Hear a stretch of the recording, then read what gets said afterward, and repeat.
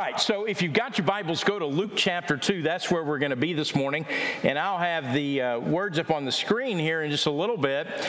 We are looking at what it means to experience Emmanuel. And we are looking at some familiar passages this Advent season. And this morning, we're looking at the passage where the angels come and announce to the shepherds that are tending their flocks on the side of the field there in Bethlehem that the Savior has been born. And we look at how Jesus has announced to them. They're the nobodies, by the way. The shepherds, the nobodies, the not wanted. The people that you'd like to forget.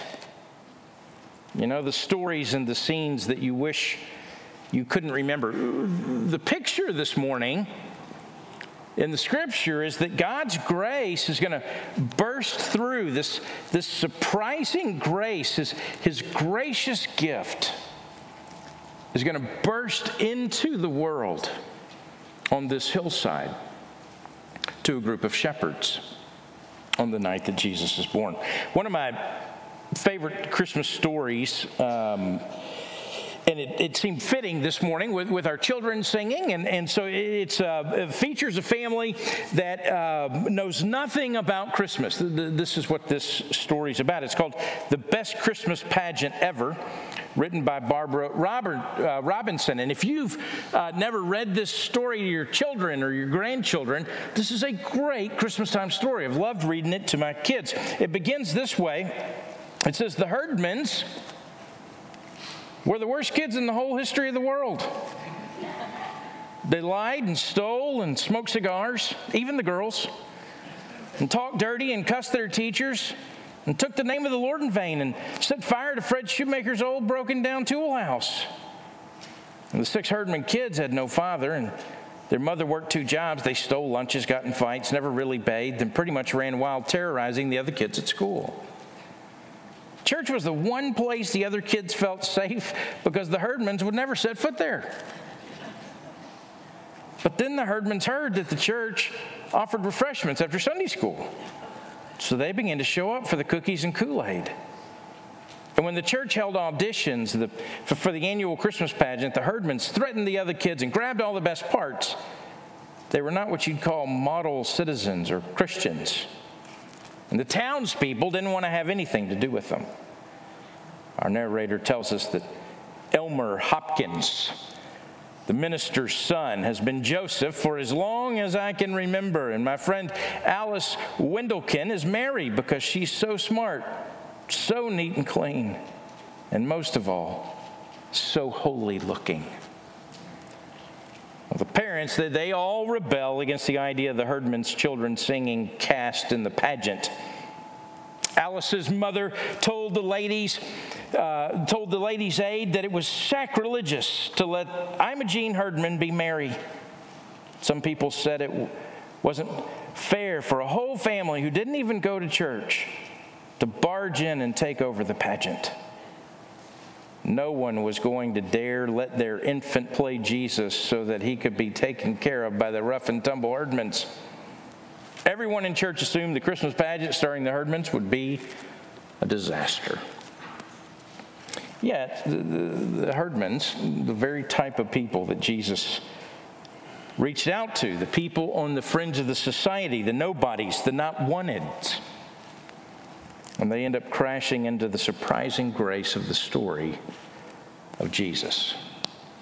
That's what's happening on this hillside. Listen to these words that Luke writes. Luke chapter 2, beginning in verse 8. This is just after the birth of Jesus is recorded.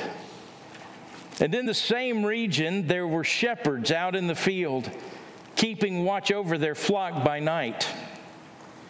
And an angel of the Lord appeared to them, and the glory of the Lord shone around them, and they were filled with great fear. And the angel said to them, "Fear not, for behold, I bring you good news of great joy that will be for all the people. For unto you is born this day in the city of David a Savior, who is Christ the Lord. And this will be a sign for you. You'll find a baby wrapped in swaddling clothes and lying in a manger." And suddenly there was with the angel a multitude of heavenly hosts, praising God and saying, "Glory to God in the highest, and on earth peace among those with whom he's pleased." And when the angel went away from them into heaven, and the shepherds said to one another, "Let us go over to Bethlehem and see this thing that's happened, which the Lord has made known to us."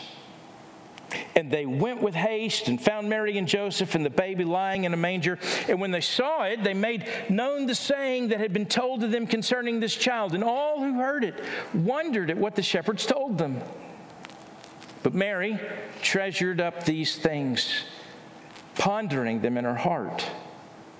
And the shepherds returned, glorifying and praising God for all they had heard and seen as it had been told them. If you would you bow with me and let's pray. Father, help us this morning to hear these words, to set ourselves in the place of the shepherds hearing this incredible news. And Father, would you draw us to your Son Jesus this morning? And it's in his name that we pray. Amen. Well, the first thing I want you to notice, look at the intimate audience of this first Advent announcement. So the baby's born, and then in verse 8, the scene changes, and we take into a hillside outside of the city, and it's nighttime. And there's this group of shepherds, and they're around there, and they're watching their flocks, and an angel appears. And the angel's the first preacher of the gospel, the first bringer of the good news of great joy. Now listen, angels are scary. I mean, I guess they are. Every time you see an angel encountered, the first words they have to say are, "Fear not, don't be afraid." Having come from the presence of God, they shine with his glory, and it's a fearful thing to behold. And now, one of the things to know about shepherds is they didn't have a great reputation. So they were at the bottom of the food chain, of the social hierarchy. They had a humble status in the society around them. They were nobodies that lived among somebodies, if you will. So much so that if you were accused of a crime and the only witness that there was to take the stand in your defense was a shepherd, you were in trouble. That's how they were seen. They're lowly men. This is who the angel is sent to proclaim the good news. This is where the gospel is preached for the very first time. And notice, it's good news of great joy for who? For all the people. It's for everyone. The whole world is being gathered by Caesar Augustus to be counted and to be taxed.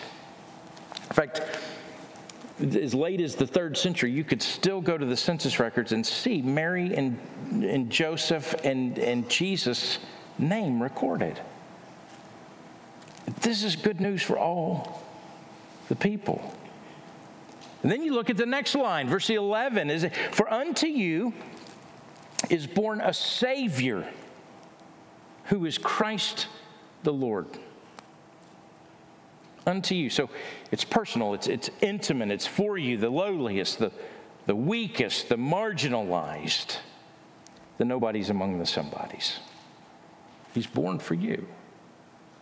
And then you get, in verse 11, you get these 3 descriptors of Jesus. And it's the only place all these 3 descriptors appear at one time. He's a Savior. And what that means is this. If you have ever sinned against God, you need a Savior. The angel said to Joseph in Matthew chapter 1, he said, "You will call his name Jesus, for he will save people from their sins." See, only God can forgive sins against God. And that's why God sent the eternal Son into the world, because he is God. That's why Jesus said the Son of Man has authority to forgive sins. The Son of Man has been given authority on earth to forgive sins. Therefore, a Savior was born. This is what the angels say. He's the Christ. In English, it's the English for Christos, which means the anointed one, which if you go back to the Old Testament means Messiah. It's the one that's been long predicted and long awaited. The anointed one above all others, says Psalm 45:7. The final anointed king, the final anointed prophet, the final anointed priest. In him, all the promises of God are yes. This is the one who would fulfill all the hopes and the dreams of Israel. And more. Because he's also, what the angels announce, he's the Lord. For unto you is born this day in the city of David a Savior who is Christ the Lord, the ruler, the sovereign, the mighty God, the everlasting Father. He's the Lord of the universe, the one who exercises supernatural authority over all things. Unto you, he's your Savior, your hope, your everlasting God. Can you just imagine the shepherds hearing this? I think one shepherd would have looked at the other and said, do you think the angel knows where he is? Interestingly enough, this is the last time you're going to have an angel preach the gospel. From here on out, the honor is given to men, and the shepherds, they become the first preachers of the gospel, the first tellers of this good news of great joy. They're given the message. The good news is given to them. It's theirs. They're not the priests. They're not the religious leaders. They're not the rulers or celebrities or pastors. Nobody. They're the nobodies. Just on a hillside, watching sheep. That's who it comes to. It's the intimate audience of the first announcement of this first Advent. Second thing to notice, though, beginning in verse 13, is the praise in heaven and on earth that takes place. 13, it's this remarkable scene. Actually, it's breathtaking, really. If one angel shows up to the shepherds and makes the announcement and leaves them, shaking in their boots with fear, imagine what the whole heavenly host would have done. The translation's missed on us a little bit. What it means is this angel army, the whole heavenly army shows up like this army of angels. You can think about it this way. It took one angel to deliver the news to the shepherds. And it took a whole army of angels to respond to that news. We're given a hint of the magnitude of this event in verse 14. Glory to God in the highest, and on earth peace amongst those whom he's pleased. They're the first Christmas carolers, if you will. The angels caroling for the shepherds. One writer said it this way. He says, think of the Royal Opera from London marching down in full array to the homeless shelter and singing their heart out for the beggars. And what they sing is about peace on earth. Well, what kind of peace? Rome was famous for their propaganda of peace, the Pax Romana, the peace of Rome. It wasn't that kind of peace. Listen to Isaiah in Isaiah 9, for to us a child is born.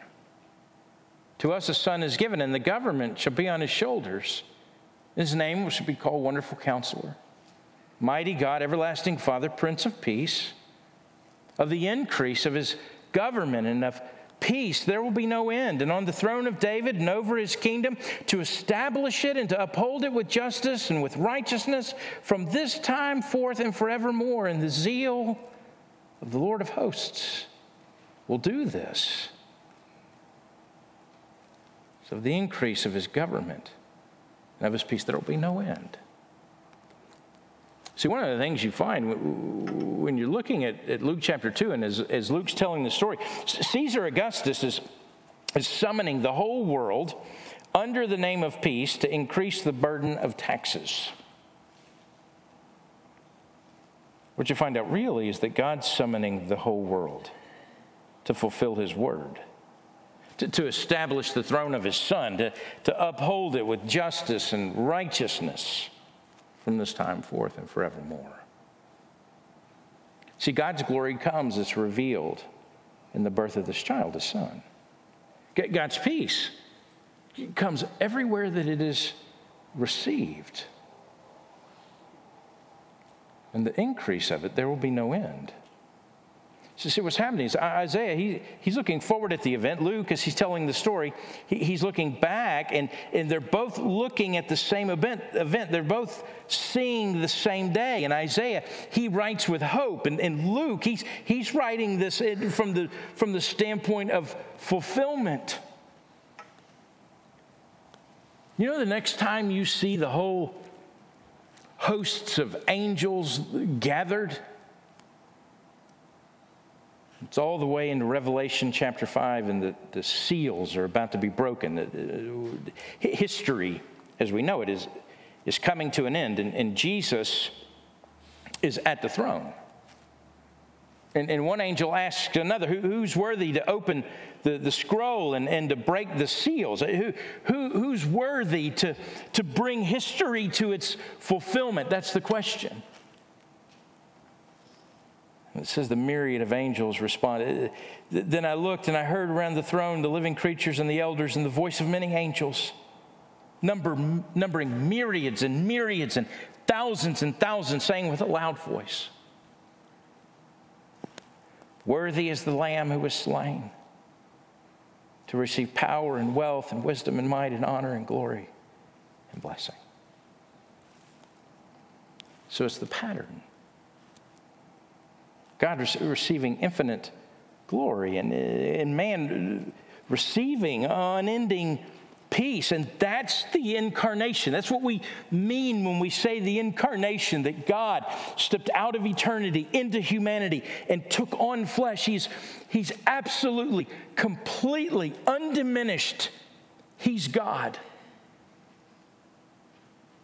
And totally and completely, 100%. Human being. And his deity doesn't diminish his humanity, and his humanity doesn't diminish his deity.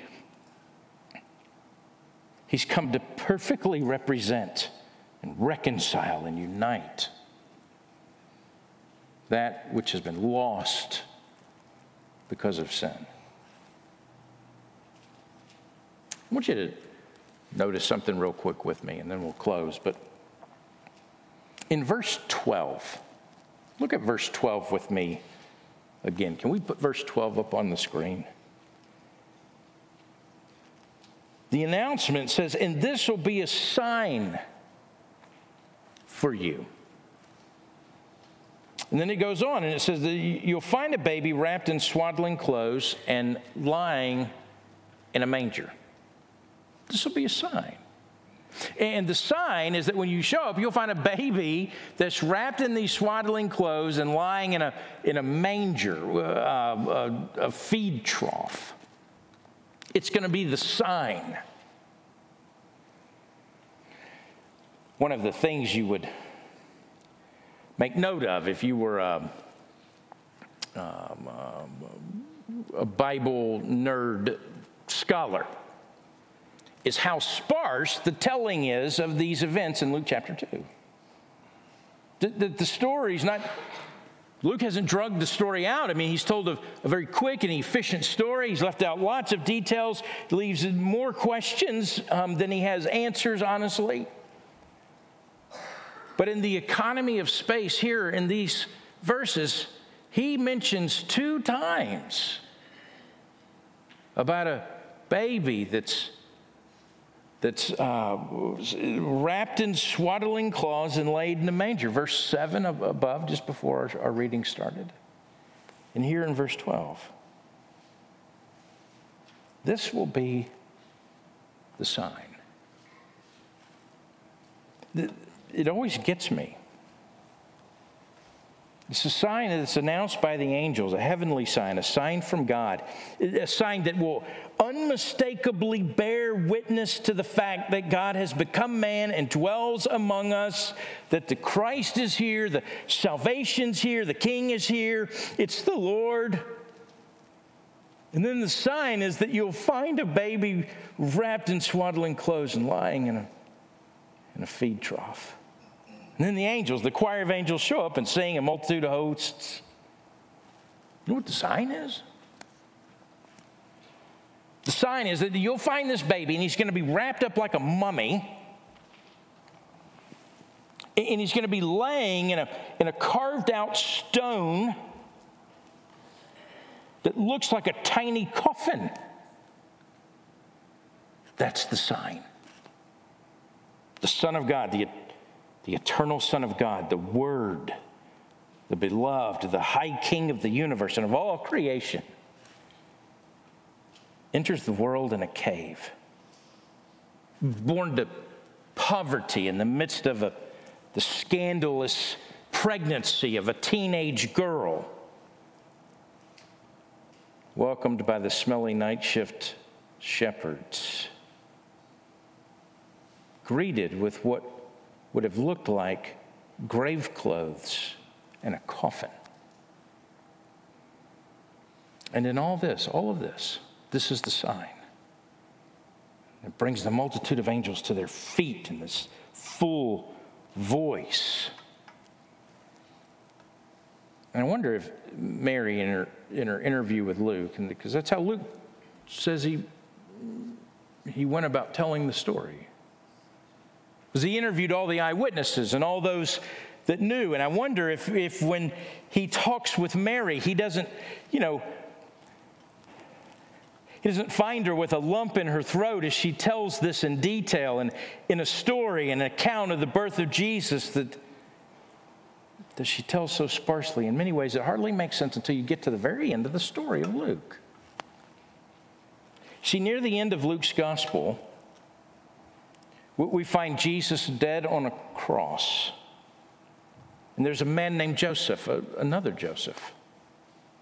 And he comes and he'll ask the Roman authorities for the body of Jesus. And the story tells us that he had been looking for the kingdom of God. And by this time, everybody's reading this gospel that they were looking for the kingdom of God. And so what he does is he finds himself taking the dead body of Jesus off the cross, wrapping him in grave clothes, laying him in a tomb cut out of the stone. Listen as I read the beginning of the story and the end of the story together. And this will be the sign for you. You will find a baby wrapped in swaddling clothes and lying in a manger. And then you go all the way to the end. Luke 23:53, it says this. And he took the body down and wrapped it in a linen shroud and laid him in a tomb cut in stone where no one had ever been laid. And in an instant, the birth of Jesus and the death of Jesus come together. We discover this is what he came to do all along. He came to take our place. We who were born in sin and rebellion and born to die, born in poverty, our stories are scandalous. Even the best among us have sin and shame and stains of sin that litter our life. Jesus enters the world as one of us. He becomes one of us. God became man. That's the incarnation. He gave himself to us, and then he gave himself for us. Not only did he take on humanity, but he clothed himself in our sin and our rebellion and our scandal, and then he took our place in death. He died our death, wearing our grave clothes, bound in our sin. Takes our filthy rags and clothes us with his robe of righteousness. Trades places with us. This is the good news of great joy for all the people, that the story doesn't end in the manger, and it doesn't end at the cross, and it doesn't end in the grave. It ends with the resurrection. And 3 days later, the disciples come to mourn those who loved him. They find the tomb empty and the body gone, and the clothes lying there folded up because the grave is empty. It's who the gospel's for. The first recipients, those on that first day, a grieving mother named Mary, a scandalous woman whom Jesus loved, a friend who betrayed him in his greatest hour of need, denied knowing him, cursed him.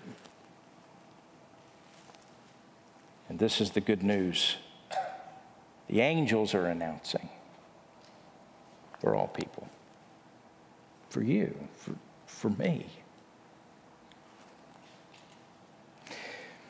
See, what Luke is telling us is when you hear the good news announced, that when the gospel breaks in, the surprising grace of God breaks into your life and into your story, it does something to you.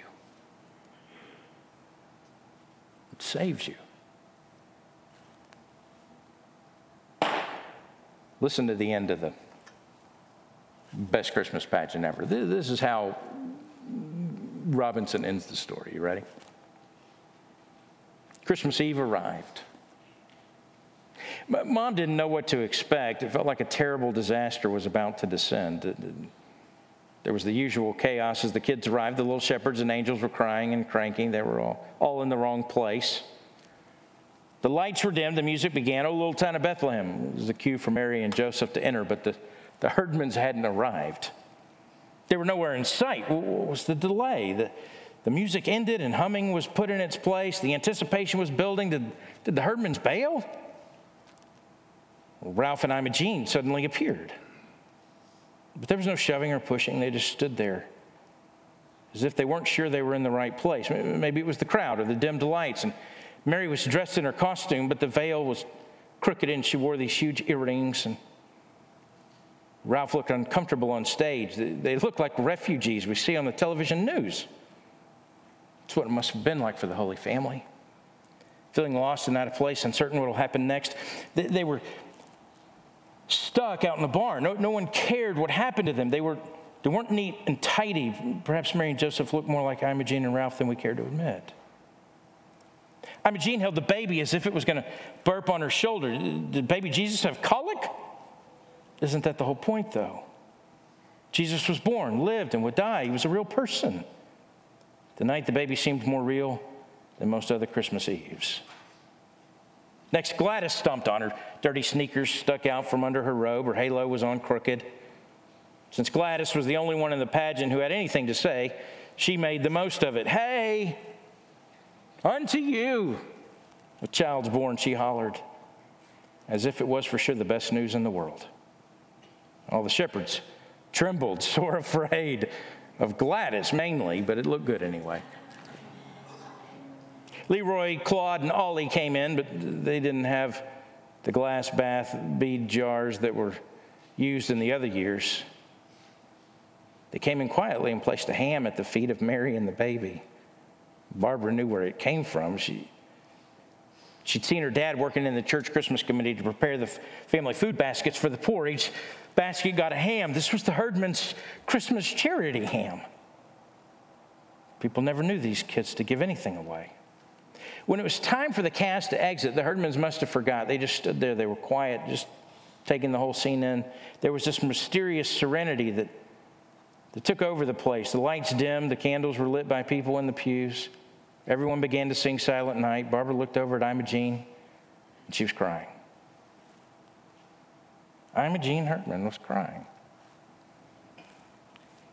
In the candlelight, her face was all shining with tears, and she didn't even bother to wipe them away. She just stood there, awful old Imogene, in her crookedy veil, and crying and crying and crying, and the tears streamed down her face as she tightly clutched the baby doll. Awful old Imogene, with her crooked veil and huge earrings and smudged face, sitting there crying. It was the best Christmas pageant ever. This is the funny thing about it. For years, I'd thought about the wonder of Christmas and the mystery of Jesus' birth and never really understood it. But now, because of the Herdmans, it didn't seem so mysterious after all. When Imogene had asked me what the pageant was about, I told her it was about Jesus, but that was just part of it. It's about a new baby and his mother and father who were in a lot of trouble. No money, no place to go, no doctor, nobody knew them. And then arriving from the east, like my uncle from New Jersey, some rich friends. But Imogene, I guess, didn't see it that way. Christmas came over her all at once, like a case of chills or fever. And so she was crying and walking into the furniture. Afterward, there were candy canes and tiny testaments for everyone and a poinsettia plant for my mother from the whole Sunday school. Put the costumes away, folded them up, collapsed the manger. Just before we left, my father snuffed out the last of the tall white candles. I guess that's everything, he said. Stood at the back of the church. All over now. It's quite a pageant. Then he looked at my mother. What's that you've got? It's the ham, she said. They wouldn't take it back.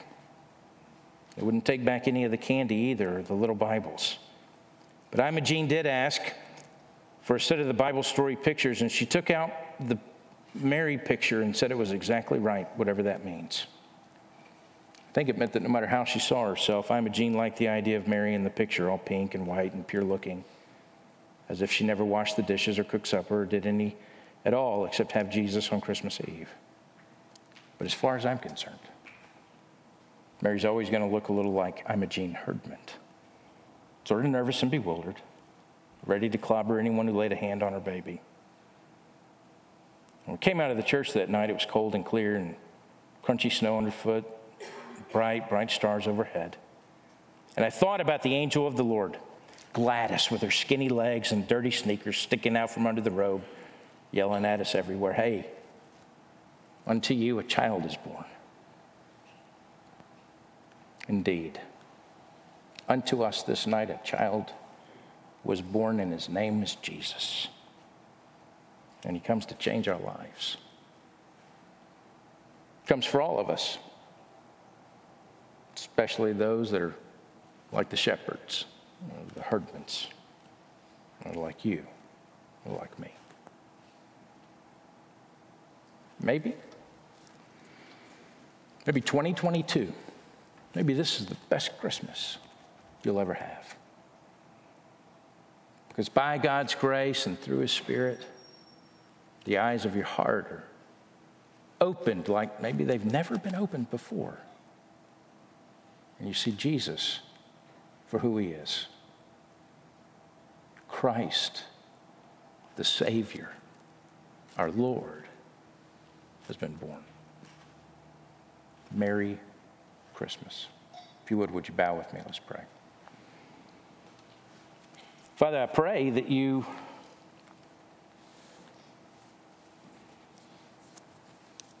would, through the power of your word and the ministry and the operation of your Holy Spirit this morning and in the days to come, as we